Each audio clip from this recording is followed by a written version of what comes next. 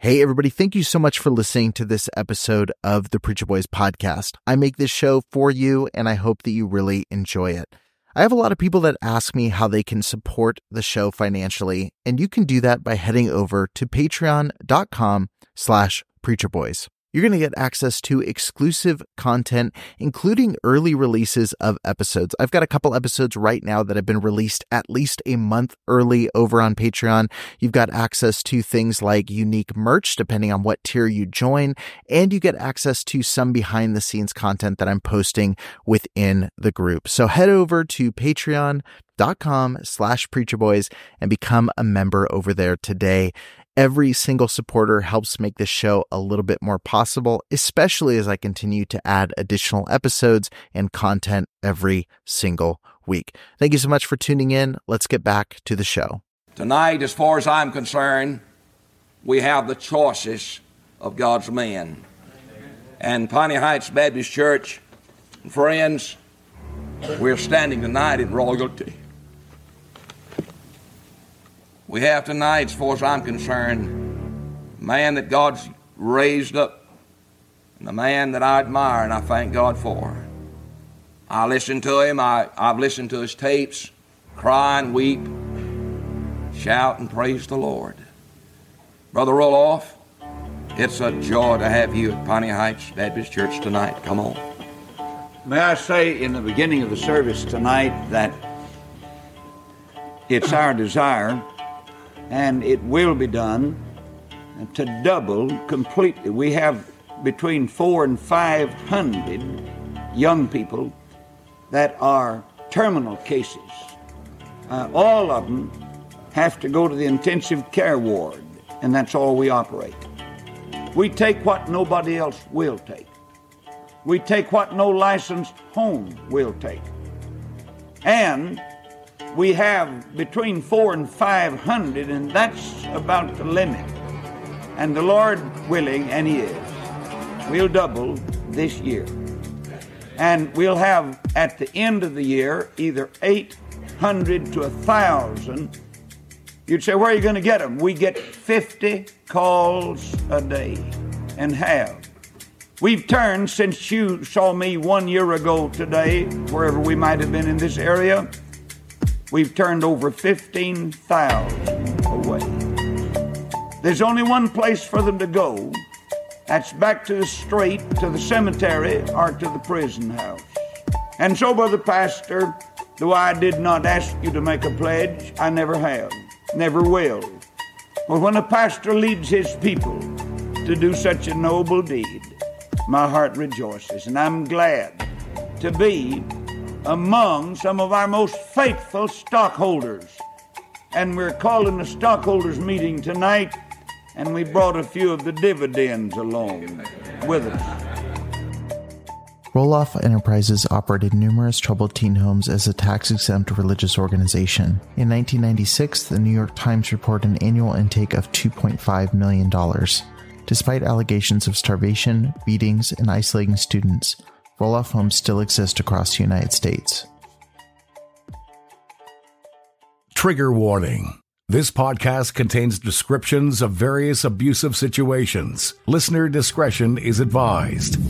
You are listening to the Preacher Boys Podcast, a podcast shedding light on decades of mental, physical, and sexual abuse within the independent fundamental Baptist movement.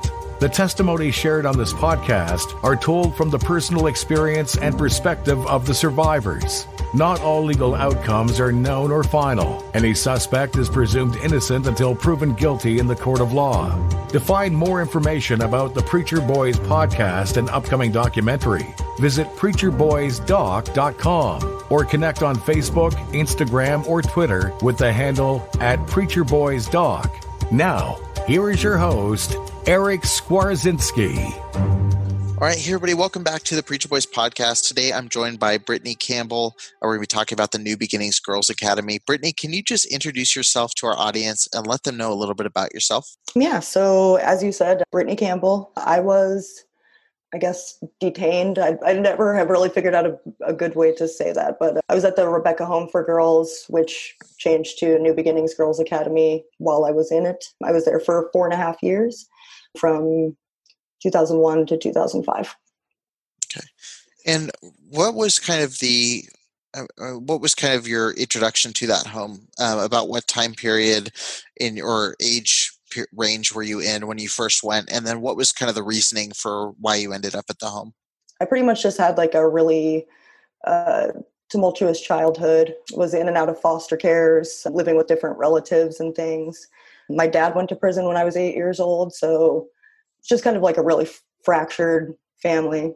And my older sister actually wound up getting legal guardianship of me when I was about 13, 14. Okay. And when that happened, it just sort of coincided with her being, I guess, like discipled by some IFB people. So that was how IFB came into my family's frame.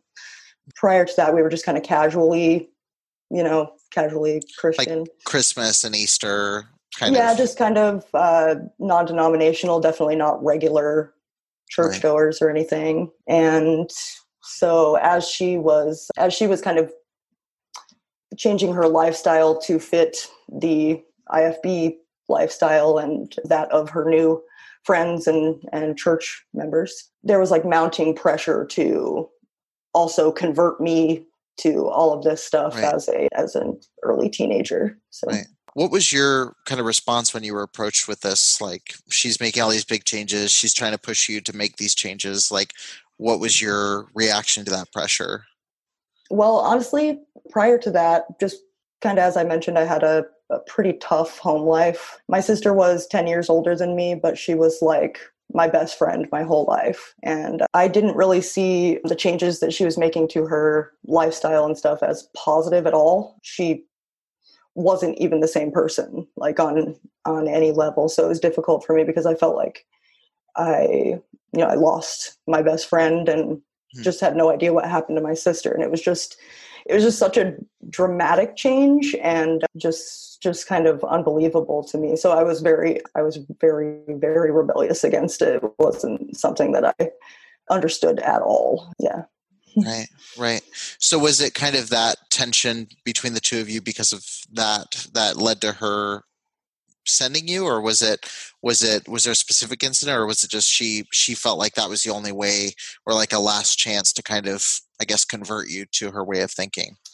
Yeah, I think there was a lot of pressure because of that, like our completely opposing belief systems. But I also think there was a lot of pressure from her church people. At the time that I moved in with her, I attended public school, and pretty much no IFB kids go to public school. It's very rare. And also around the same time, I was, hitting puberty and figuring myself out. And she had found notes from friends of mine at school and stuff like that she basically wound up finding out that I was queer. And, in an angry argument, that was how I came out.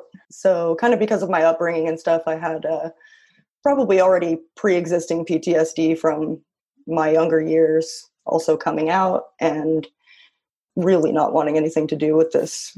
To me, it was a really negative, really shocking religious movement that just sort of swooped up my older sister. Obviously, at this time period, New Beginnings wasn't New Beginnings yet. It was the Rebecca Home for Girls in Texas. Where were you living at the time? When I first moved in with my older sister, I had been living with my mom in Western Washington in the Seattle area.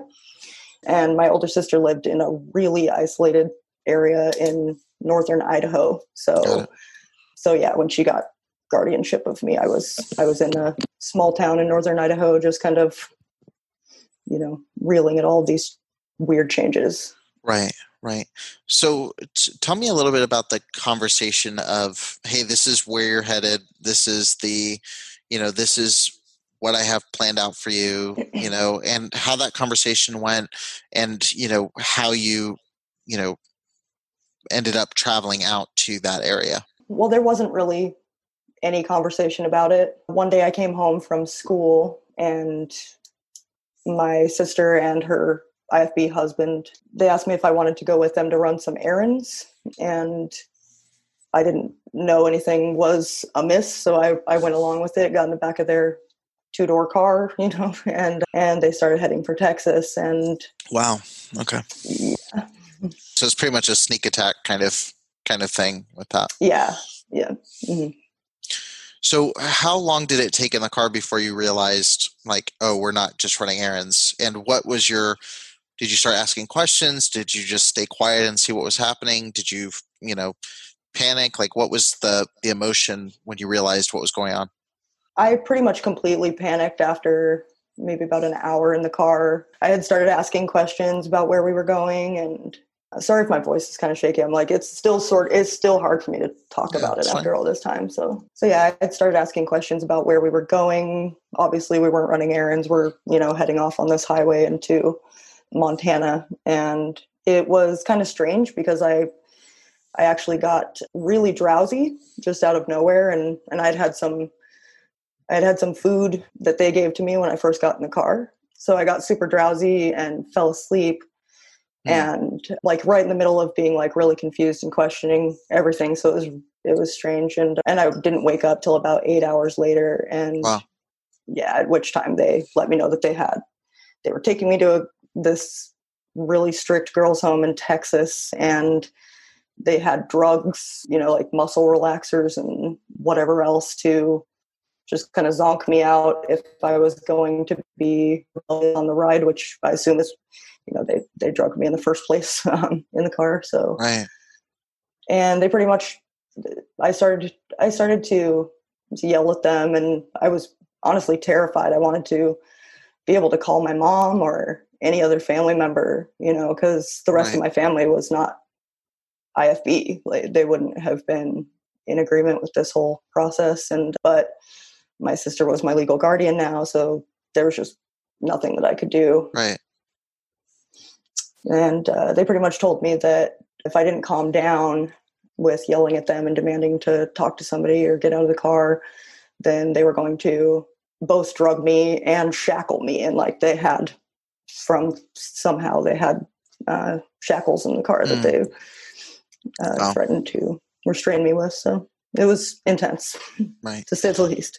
Right. So about what time did you actually arrive at the home, and what was kind of the process, kind of entering the home, meeting the staff and like that process? Because I can't imagine those circumstances, then getting out of the car and then just being a normal, like, oh, hey, I'm here kind of situation. Being a friendly time. Yeah.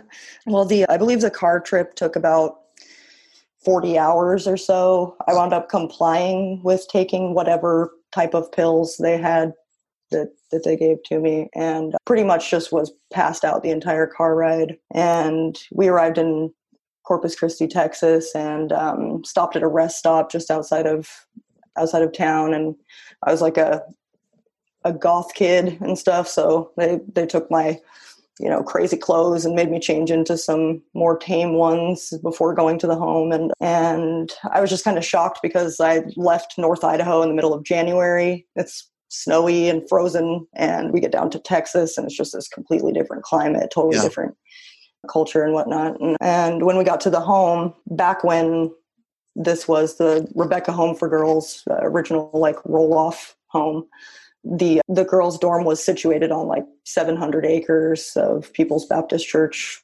property. And it was this massive dorm that could potentially house like hundreds of girls. And so when we strolled up, drove up to it, we had to go past like a guard shack. It looked like a prison, basically. Right. I have photos too that I could give to you about. Okay, perfect. But yeah, so that was pretty alarming. It was just like we're pulling up to some, South Texas like institution of some kind. Right. But yeah, when I walked inside with them, the first thing that I noticed was just that you could hear like a pin drop in there. There was like no sound, and if there were supposed to be all of these girls there, it was kind of scary that it was so quiet. And yeah, they took me into the office and kind of started the whole process of telling me how things were going to be. Right. And how did they explain how things were going to be? Was it just like, it was strict? Did they give you your clear day-to-day schedule, or did you feel like it was just pretty generic until you actually started the process of being there? It seemed kind of like while my sister and brother-in-law were still there, it was like a really quick, hurried like, okay, we'll see you later, and I'm in the office with Bill McNamara and one of his staff members. It seemed like while they were still there, it was a really friendly, like, we're just going to love you and take care of you and all of this stuff, and we'll fix these problems that you have or whatever. Mm. And then just like from the moment that they left, it was completely different. Like, right. What they did was, like, they took any belongings that I had that were not approved and, gave me clothes that I had never seen clothes like that before, except for at my sister's church and stuff, and made me shower. And then they introduced me to Buddy, which was a girl who had been there for a while. She was a trusted girl, and she was supposed to follow me around and show me the ropes, I guess. So once I went with my buddy and kind of parted from the staff in the office, she took me into one of the rooms there, and she showed me, like, the inside of the closet door had 4 pieces of paper on it that detailed what the rules were like there. And the first thing that I noticed was, like, at the very top in, like, big bold letters, it was no talking. And right. And I can remember asking her about that, like, what does that mean? And it's just very literally, you cannot speak. Like, while you are here, you can't speak. Right. I think with a lot of the interviews about the girls' home or various homes for teens, sometimes that gets kind of glazed over because we were so used to that. But it was like what everything revolved around was, like, complete silence. You weren't allowed to communicate with each other. You weren't allowed to speak. Right. Right. Yeah. I had one guest. I'm trying to remember who it was. I'm trying to remember if it's one I just did or if it's one that just got released, but someone talked about that, like how, it was with Abby Jameson. I just released that interview, and it was with Marvelous Grace Girls Academy. She talks about being an extroverted, essentially an extroverted teenage girl that was talkative, and the same way I was an extroverted teenage boy. Like, there's certain people's personality is to talk and communicate, and it's when you have all of those, especially when you're in that time period of your life where you are developing ideas and learning, like, to not be able to communicate or talk is a huge, like, just from a developmental level, like, that can't be good for you. Even if it's not your personality, like, to not be able to say anything, or to to not know who is the person I'm sharing a bunk bed with, or who is, I do want to ask a staff member what's going on, or I do, and it's a big way. Like, I just talked to someone from Agape boarding school, and he says, you're going to have fights when there's 2 people that can't talk, can't communicate. There's no way to, release any of your feelings or emotions. If you bump into somebody the wrong way, you're going to have a fight. You're creating an environment where it's going to create nothing but negative thought, whether that's internal or if it, leaks into the external. So it is definitely a huge deal. Yeah. And anytime that I've written about my experience there online and stuff, I've kind of always come back to that. Like, I think that was really impactful to my development. Like, I still struggle, like, anytime that I've had jobs and things like that, communication is, like, really difficult for me, Right. Yeah. So what did a day in the life of you as a student there look like? So when you woke up in the morning, what was it? What was the layout of the day? What was the schedule generally for a day? So usually waking up happened around 5 a.m. Pretty much every day was pretty much exactly the same. There was not a lot of focus on, like, academics as much as, with their brochures and websites and whatnot. They kind of tried to advertise it as that. But most of the focus was on Bible memorization at New Beginnings and Rebecca, memorizing large sections of the Bible, like, so that we could just rattle stuff off for, like, 1 to 2 hours. And then secondly, huge emphasis on singing performances. So we just, like, practice singing constantly, like, multiple hours, a week. And the reason for that was because that was sort of a big source of their income. They would tour us around to different churches at different points throughout the year, and then over the entire summer kind of parade us around to different churches, have us do singing performances and talk about, like, what bad kids we were before, Rebecca or New Beginnings, and at the end pass the offering plate, and just every single day of the summer. And for us, it was agonizing. We would give these performances and stuff. But like you can even see it in the, I guess like the YouTube videos of New Beginnings, singing performances, all the girls have their down. And that's because that was like one of the rules. Like on these singing tours, we were super sleep deprived, like ridiculously sleep deprived, overworked, sometimes physically abused during these tours, and we'd have to go up there and deliver just these moving performances. We have several testimonies. I tell you, the Lord's been good to us. We thank you, Lord. Thank the Lord for y'all letting us be here, and then the Oneida guest house over there. What a blessing! And putting all the kids up down here and feeding us. And believe me, I know what it costs to feed the bunch. I mean, I cannot believe the hamburger, 20 pounds of hamburger, or no, now it used to be 30 pounds of hamburger at one meal. You know how much hamburger is? Amen. It's high, isn't it? Yeah, we try 30 pounds, praise God. Amen. But you say you complain, Brother Mac? Not at all. We got more than we need, probably. We got plenty. I'll tell you, the Lord's been good to us. Amen. And Brother Dilbert's got to see the place out there, and it's just a blessing. And that was a miracle how that took place. And he's just been good to us. Amen. And no complaints, but let's have a little bit of singing, and then we'll testify just a little bit, all right? Psalm 48, 1 and 2. Great is the Lord, and greatly to be praised in the city of our God, in the mountain of his holiness, beautiful for situation. The joy of the whole earth is Mount Zion, on the sides of the north, the city of the great King. I was in a valley, I was sinking low. I had slipped and fallen, I had missed the goal. Condemnation threatened, I cried out in fear. Mercy said. When you say physically abused on these tours, do you mean like spankings? Do you mean like restraints? Like what does that entail?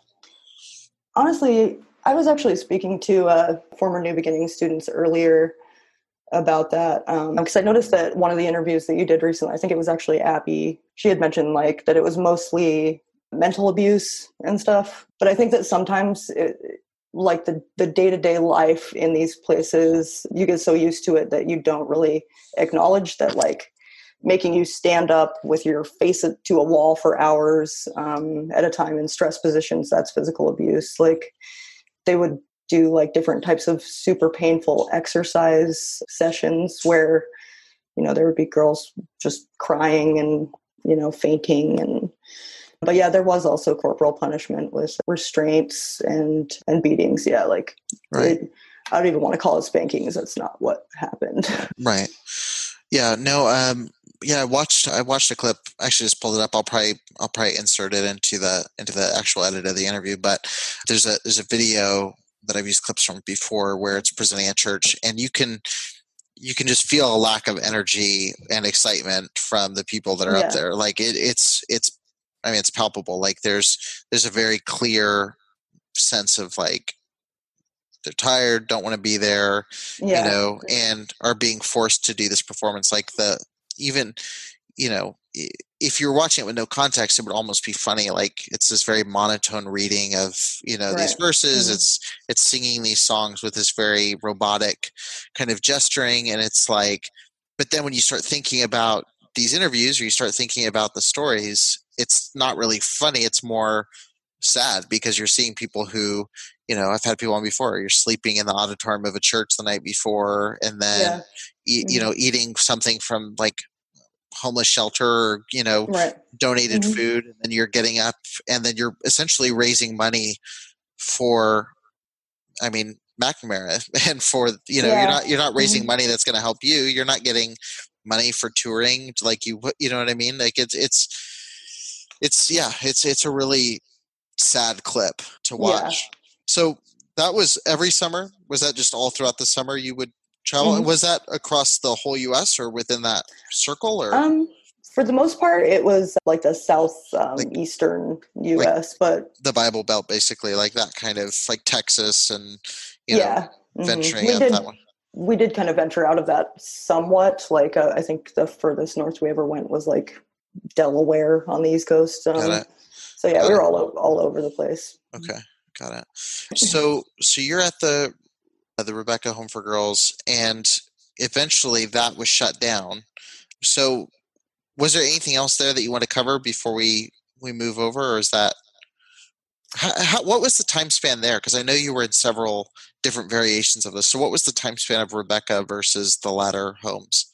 So I was there in 2001 when it was still in Texas. The Rebecca home had only actually reopened in 1999 after years of being closed for abuse allegations. So they reopened in 1999, and by 2001 were already closed down again by the state. So you were there for about 2 years, and then I was actually there just in 2001, so it was like just in 2001. Okay, 9 months or so. Okay, so what happened when they shut down? Did you go home for a small period, or was it shut down and then you just got in the van and went to the next spot? Well, I think what happened was, I believe that the reason that the home was closed was because of a situation that had happened with a girl. There have been numerous articles written about where she was restrained and put in an isolation room and then kicked in the ribs, slapped in the face, and all of these things occurred to her. I could send you a link for that article. But I believe for some reason, even after all of that, obviously these claims were substantiated. The state gave the program like a certain amount of time to have everybody out and sent home by. So I believe that was supposed to happen by like September or so of 2001. Right. And they told us about it in June or so of 2001. Told you that you were going to be going home soon. Yeah, they pretty much, it was like an announcement. They called us all to the living area where all of us could fit. And at the time, there were 95 to 100 girls there. And basically, Bill McNamara stood up and said, the home's being shut down. Most of you are going to go home. And that was pretty much all that we knew. And then over the course of the next few months, there were students who would get a visit from their parents and then just go home. So it was like, that number of almost 100 girls went down to about 40 girls over the next couple of months, and I was one of the lucky ones that got to stay. So right. So the transition out of Rebecca to Missouri, to New Beginnings in Missouri, you were actually, if I understand from what we were saying earlier, it was connected to another existing girls' home. So you basically kind of just combined into two homes into one for a short period. So how long were you guys there? And then what changes did you see in the program during that time period, if any, or did it stay pretty much the same? I would say it stayed pretty much the same. Maybe got even a little worse, a little tougher. But yeah, so we went up to this small town called Devil's Elbow, Missouri. And at the time, there was a boys' home there called Thanks to Calvary. Right. And it was sort of, as I understand it, it was sort of a spinoff of Mountain Park Christian Academy, for another home for teens. And we stayed with Thanks to Calvary, in a kind of makeshift dorm. It was like a mobile home with no walls inside of it, basically just an empty mobile home with bunk beds in it. And we stayed there for probably, I want to say a couple of months. Okay. So very quick there, relatively. And so you're about what age during this time? At that time, I would have been about 16. Okay. So around this time, so you're in pretty much about a year at this point. What's your mindset at that point? Is it just, I've accepted, I'm here, keep my head down, don't make a stir? Were you kind of bucking the system, fighting what they were saying? Was there part of you that's starting to buy into what they were saying? What was your mindset at that point after a year of this kind of environment? I would say that by the time that we got to Missouri, I had kind of learned, after being there for that long, coming up on a year at that point, by that time I had kind of learned to just go along with things, I guess. Prior to that, though, leading up to, I guess, my will just being completely broken, I suppose is the best way to put it. Yeah. I had been on a punishment called Red Shirt, which a lot of people have talked about. And basically, they didn't allow us calendars or unsupervised use of pen and paper. So I don't actually know to this day how long I was on Red Shirt. But basically from 5 o'clock in the morning to sometimes after 11 at night, I would have to stand with my nose, the tip of my nose touching a wall for I'm not even certain how many months daily. So it took me a really long time to get off of that. And the reason that I had been put on that punishment was just because, like, when I first got to the home, I really thought that I thought that I kind of could rebel. Like, I thought that you thought that was an option. Yeah. I thought that was an option. I thought maybe I could be, kicked out or something. But it didn't really lead anywhere except for to, red shirt. So, right. Well, I guess I'll ask this because I've had mixed answers from people from these different homes, but obviously you mentioned corporal punishment, the physical punishment, humiliation, things like that. With McNamara or the staff, was there ever any sense of like sexual misconduct or like inappropriate behavior with the staff? Because I know that's something that circles, like when I see conversation about these schools, that's a topic that comes up very often. And I've heard some people that say, I never sensed that. I never saw that. I've heard, had people that have said, I definitely saw that, or I definitely heard, there's definitely things going around about this. So what, did you see anything that was like that, or did you sense that while you were there? Well, there were definitely a lot of things that were ridiculously sexually inappropriate. So after briefly staying with that home, thanks to Calvary in Missouri, we eventually wound up at the Pace, Florida location. Right. And that was when it became New Beginnings Girls Academy. Eventually, when the state of Florida put pressure on New Beginnings and they started seeing abuse allegations come in the media and all of this stuff, they closed down and went back to Missouri. And then Marvelous Grace Girls Academy opened up on that property. So in the course of all of that time, like, I was with the McNamaras for 4.5 years, kind of like another person who was interviewed mentioned, I'd sort of gained a lot of trust just by being there for so long and like knowing the rules, knowing the ropes. Right.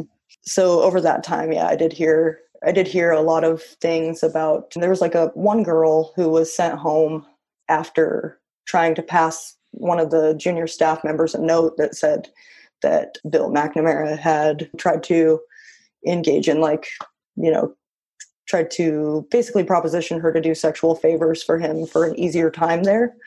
And there was also, like, when I say like there were other super sexually inappropriate things, there was a lot of, during Bill McNamara's like preaching sessions, which it was just pretty much screaming in your face. Right. He would say a lot of stuff about people's sexual orientation, like very graphic stuff, though. Like, that's a comment I've heard from everybody from New Beginnings has been that. Has been the preaching was very sexualized, which is, that's not rare to IFB preaching for sure. Yeah. Mm-hmm. You go from Texas, you go to Missouri, and then you end up in Florida, which is where the majority of the stories seem to come out of that I've talked to so far. So now he's pretty much back to running things completely his way. He's not merged with someone. He's not worried about the politics of all of that. What was that core of your stay, that time in Florida day to day? Like, did that just look like another ramped up version of it? Because it seems like you just kind of progressed from like bad to worse to worse. Yeah. But I think that when it was the Rebecca Home for Girls back in Texas, there were a lot of other staff members involved in different ministries on that property and stuff. So when we were eventually in Florida at New Beginnings, it was just pretty much Bill McNamara running the show. There were a couple people on paper, like evangelist Jimmy Clark and then Wiley Cameron, who was Lester Roloff's successor, basically, who were board members or, in the ministry, but we barely ever saw them. So it's pretty much Bill McNamara and his wife running the show there. And that's correct. It did just get worse and worse. There was a lot of physical abuse. And I guess what I mean is we weren't allowed to speak. So that's understood. Like, we couldn't talk to each other. We couldn't even non-verbally communicate with each other. And they had this sort of like sort of like a ranking system where when you're brand new, you're just lower rung, or if you're on red shirt or discipline, which they changed the name to discipline, like you're a very low ranking person in that situation. But after you sort of kind of have been there for a while and you start minding your P's and Q's, like Bill McNamara would like force us to to restrain each other and like participate in the abuse against each other. So we didn't want to do that, but we also didn't want to be the girl face down on a Right. floor in the back of a church for 5 hours or whatever. Right. So, yeah, that's an interesting kind of tactic because, I know I had a guest on from one of these homes, and, someone basically commented and was saying, oh, I remember they were just as bad as anyone. They were they started working with them, and, but even her response was, what choice do you have when you're, like it's a weird thing that keeps everybody at each other's throats while not looking at the person who's causing all of it, who's provoking that kind of thing. But I wasn't aware about them actually, forcing people to participate in the actual punishment side. I hadn't heard. I mean, I knew it was implied in a lot of the conversation, but I didn't know that it was an actual like process. So did that essentially go with the whole ranking thing too? Like the better students ended up on that side. Okay. Yeah. So it was definitely a situation like that with me. So like I didn't, as I've mentioned, didn't really have like a super strong family structure in the first place. And actually after my first year in the home, I actually got to go home for a couple of months to my sister's place. I'm sorry, I used her name. I can take it out. So I went back to my sister's place in North Idaho, and I was there for a couple of months, but she didn't want to put me in public school. She didn't want to undo all of this progress, that had happened at New Beginnings. And so one day she got a phone call from Bill McNamara asking her if she might be willing to send me back to do work around the property, and they wouldn't have to pay any tuition, and like I could just, pay my own way working for my high school education, basically. And so, yeah, like as far as kind of using us as tools against each other, when I was sent back to New Beginnings, I didn't want to start all over. I didn't want to be like back on red shirt, like dealing with all those punishments and stuff.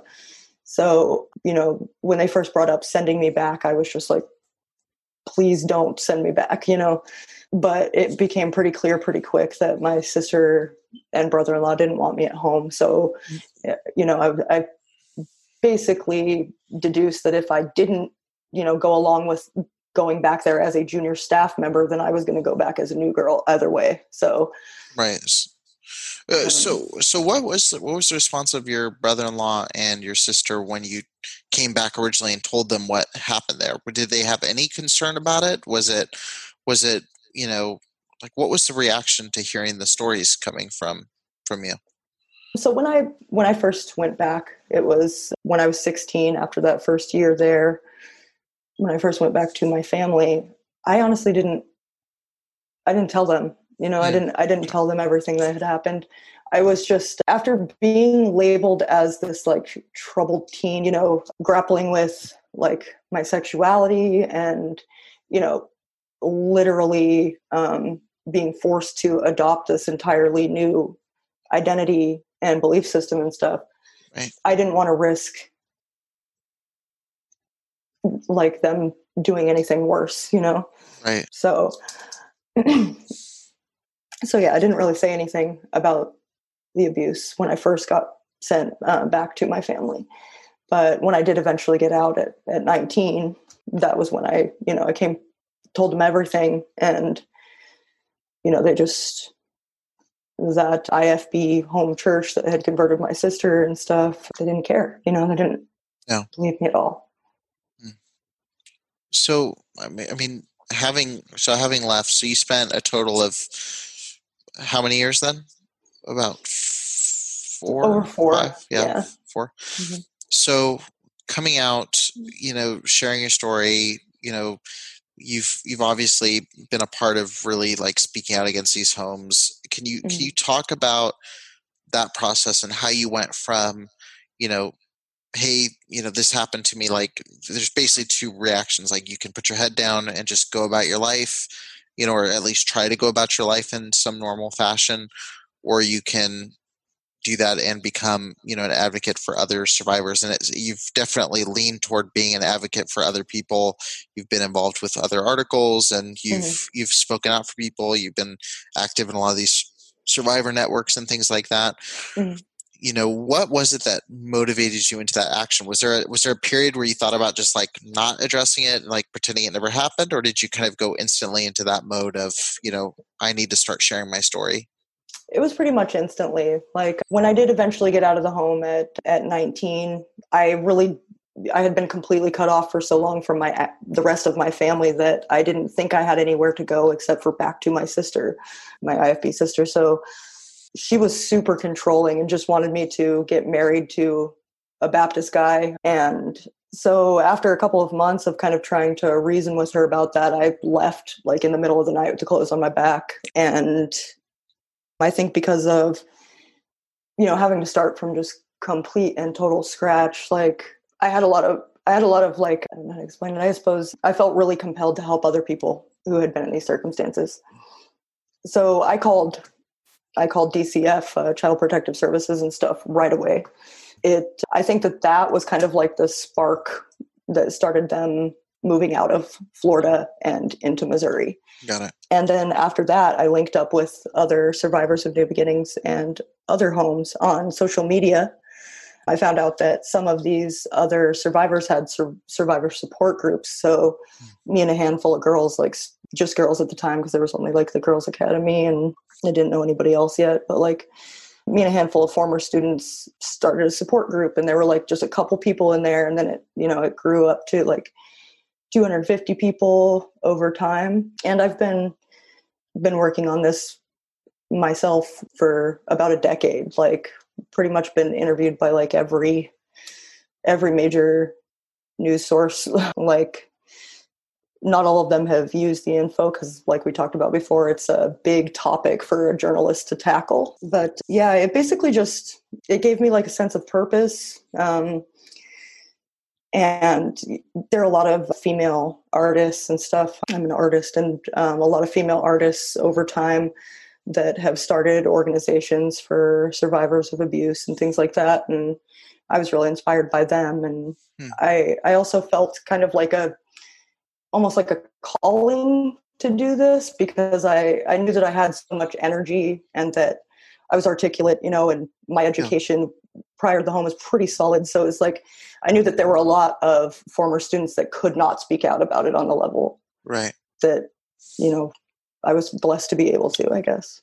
Right. What would you say has been the most helpful? I mean, obviously the network's building healthy community, but what's been the most helpful thing for you? I mean, obviously it's not a, flip a switch and the effects are all gone, but what's been most helpful for you on your day-to-day, like kind of, I don't know what the right word is, recovering from being in this, like from, untraining like all the negative things that you were told about yourself or about other people? Like, what's been most helpful for you on that journey? Has it been, you mentioned you're an artist. Has it been like getting it out that way? Has it been through mainly the community and conversation? Like, what's been the big key there to kind of moving to the next, stage of life?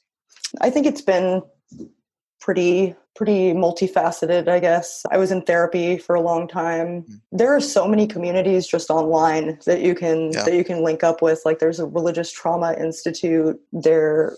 At the time of all of us kind of first being inspired to do some activism work about all this, there were several groups for survivors of institutional abuse, peer support groups for mental health issues, things like that. So I really personally just linked up with those people as much as I could. I did do conventional, therapy for many years.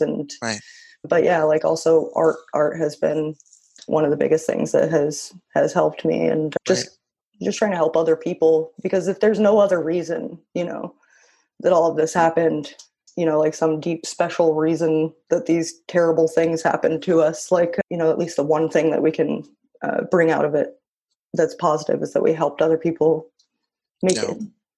I'm just curious, is there somewhere we can see your art, or is there somewhere that you somewhere that works out, or I'm actually kind of curious, yeah, I'm kind of working on some, I guess, rebranding and like setting up some new Instagram accounts and stuff like that. But I will let you know about that, I guess. Cool. Yeah, definitely do. I mean, I'm from a creative background too, and that's been a huge way that it's different. Like I do like photography and videography and things like that, but like that's always been a huge constant. So whenever someone says that, I perk up, and I'm always curious where people can see and support that kind of stuff. So, but yeah, I mean, I these are always hard conversations to start and hard conversations to end, but I appreciate you sharing your story. I mean, I see you on Facebook all the time, helping people, sharing your perspectives, encouraging other people who've been through these kind of situations. And, I can't thank you enough for doing that from, obviously the side that I'm doing stuff. And, just as someone who's seen firsthand a lot of stuff, I'm not even close to the scale that you have, but has seen a lot of negative influence within the IFB. And I really appreciate the work you've been doing and the voice that you've had, because you've been going at this even longer than I have. You've been really going out there and sharing what's happening, and I really appreciate that. Oh, I appreciate everything that you're doing, and I guess I would just say to other people who have survived all of this, don't stop sharing about it. Until they have standards for housing children on par with the standards that they have for like housing animals and things like that. Right. Please keep speaking out and sharing. Right. Yeah, that's huge. We were talking right before we started recording, and I was sharing with you, like, there's, I have cases, I probably have 311 cases that are, half of those are still waiting to get uploaded to the site. I've got tons of my messages. I've probably got 400 some odd cases that I still need to add that are solid. I can add them, but I've got a ton of cases where I know the person's name, I know where they live, I know their, what they were accused of, I know what there's 3 or 4 people that can all confirm it, but nobody wants to attach their name to it. And I understand that, but also, it's a tricky conversation. It's a tricky thing to think about. And I understand, I don't want someone to get involved in something where they, they're not mentally ready to talk about it or things like that. But if you've been wondering how you can help and you are ready to share your story, that could be the key to some of these guys actually getting some form of punishment, some form of, and so if somebody did want to speak out and they do want to take the steps to become an advocate and speak out against these homes, since you're a survivor yourself, you've kind of been through this road, like what would you recommend to someone who is sitting there thinking like, oh, I want to share my story, I want to help other people, but I don't know where to even get started? What would you recommend to them? So there are so many avenues where you can share your story these days. You can share it with obviously just your friends and family to let them know that these things go on so that they can tell others too. And that especially in churches, that they can have more of a watchful eye on these situations, because I do think that the biggest issue with especially abuse in the IFB is that everybody kind of tends to assume that everybody's, upstanding citizens, and it's not really how it is. A lot of these characters running things are, former convicts and whatever, who just are now saved and, Right.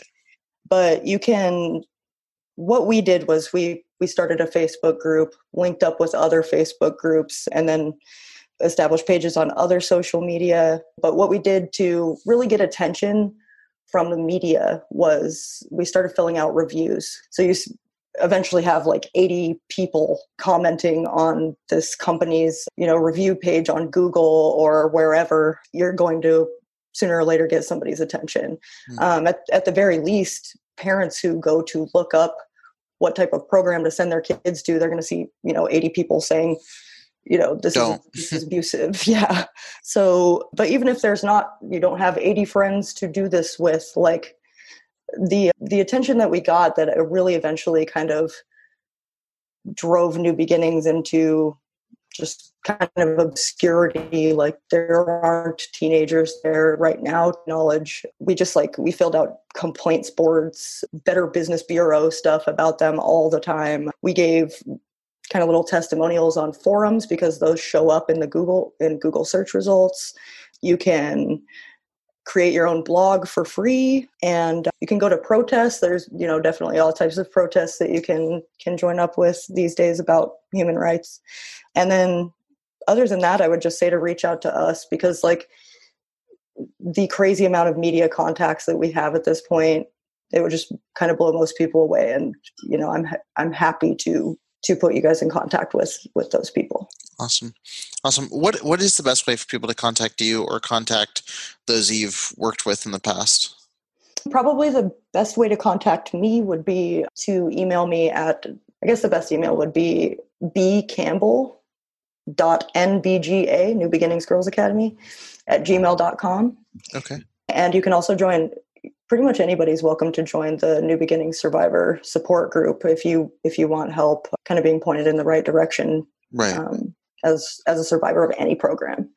Got it. Yeah, it can be. It seems like there's people in there from any troubled, teen home or troubled boys home, troubled girls home. There's a good variety in there, and then there's people like me who aren't from one of these homes, but I'm interested in exposing what's going on. So, and it's been a really helpful resource and a great way to connect with all of you. So, definitely second that. So.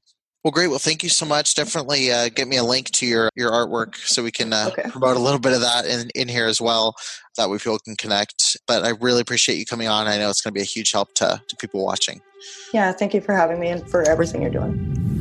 Thank you for listening to the Preacher Boys podcast. If you appreciated the content on the show, please leave a review on iTunes and don't forget to connect with us on Facebook, Instagram, or Twitter with the handle @PreacherBoysDoc. Additional information can always be found on PreacherBoysDoc.com.